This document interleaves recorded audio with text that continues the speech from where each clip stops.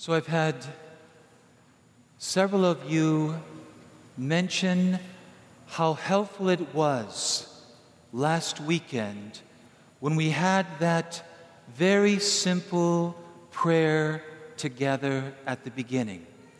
So I thought this week, since it's the Feast of Pentecost, that we would do the same thing. So let's just take a moment, let's put both of our hands over our hearts. And then let's close our eyes. Let's close our eyes. Come, Holy Spirit. Come, Holy Spirit. Come, Holy Spirit.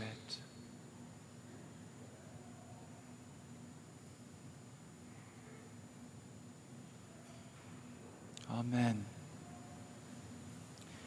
Let's remember that this is something very simple that we can do any time during the day, especially when we need God's help.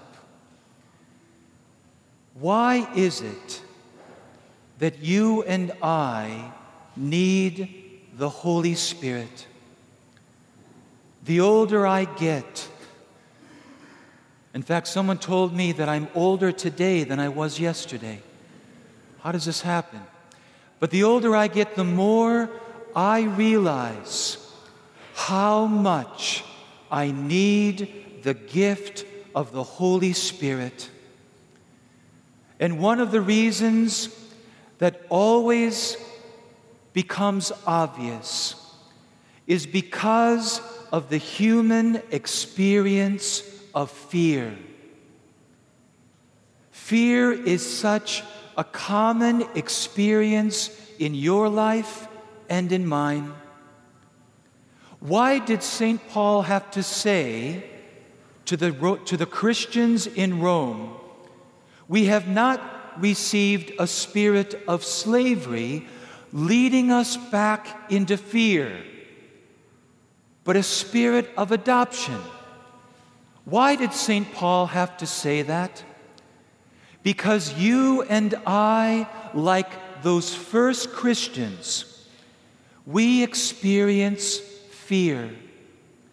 And fear about the most important treasure and gift of our life, our faith, our relationship with God, that about which we should be the most excited and enthusiastic to share with other people.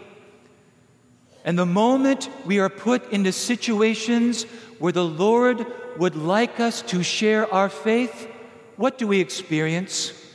Fear. Peter understood this fear very well. Remember the Last Supper? He said, "Jesus, I love you so much that I will go to prison with you, and I would even lay down my life for you." He didn't realize, because of his pride, how fearful and insecure he really was. And this is the thing about pride. Pride is often a mask that covers a deeper fear and insecurity. I've seen this so many times in my life, it's almost funny. And then, that same night, Peter denied Jesus 3 times. And the first time was before a little servant girl. He stood so strong and tall at the Last Supper, and a few hours later, he's like a limp noodle before a little servant girl. He realizes how weak he is. I am probably the weakest man this side of the river. I was on the other side before, but now I'm on this side.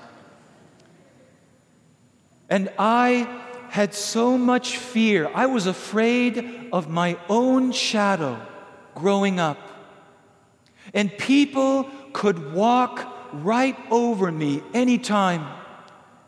I was so afraid of what other people thought that there were many moments where I would freeze. And I was like Peter, a limp noodle. In my thoughts, boy, I was a strong person. In my imagination, boy, the things I could do. But when it really mattered, in the moment, I would fold. I would cave in. I would lock myself in like the disciples in the upper room, cowering in fear, afraid to share the greatest treasure of my life. The only thing I can boast of is my fear and my weakness, because that's exactly what I am without God. And yet, I have been amazed at what I have been able to do by the power of the Holy Spirit. Like those disciples, when the Spirit came on to them with tongues of fire, now these cowards are out there proclaiming what they were once afraid to do.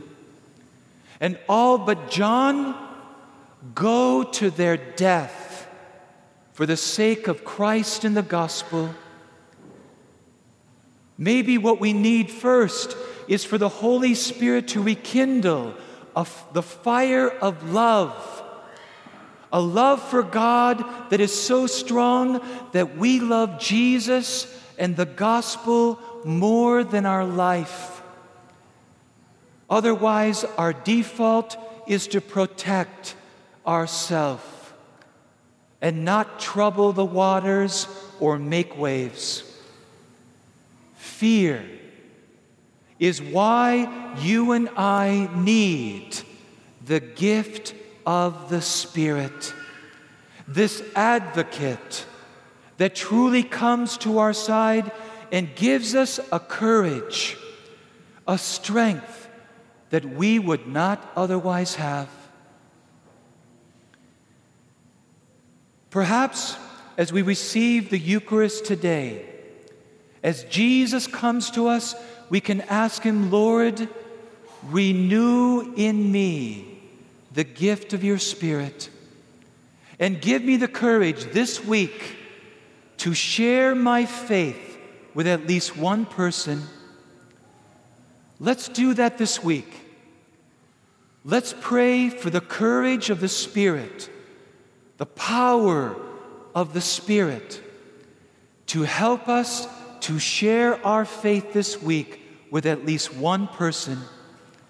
Maybe we start with our spouse, with our children, with a sibling, with a parent, with a friend, a classmate, a co-worker. We can pray the Lord to give us an opportunity. And then next week after Mass, we share how that went. Wouldn't that be great? After Mass in the gathering space, we're just filled with excitement and enthusiasm for what we did for God. How we laid down our fears for the sake of the gospel. Wouldn't this be exciting? And this will prepare us to make even further sacrifices, bold initiatives that we could have never imagined that we could do. Do you realize what a miracle it is that I'm even standing up here? I was afraid of my shadow. And to be able to talk about things besides baseball and the weather, to actually profess my faith openly, this is only by the gift of the Spirit, because I am a chicken.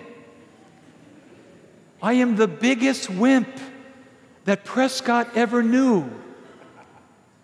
It is purely the Holy Spirit. And that same Spirit that could give the apostles such courage and boldness can give it to us. So let us open our hearts to a new gift, to the awakening and empowering of a new gift. God always wants to give us more. There's always more. Let us not be afraid of the more that God wants to give us. Amen.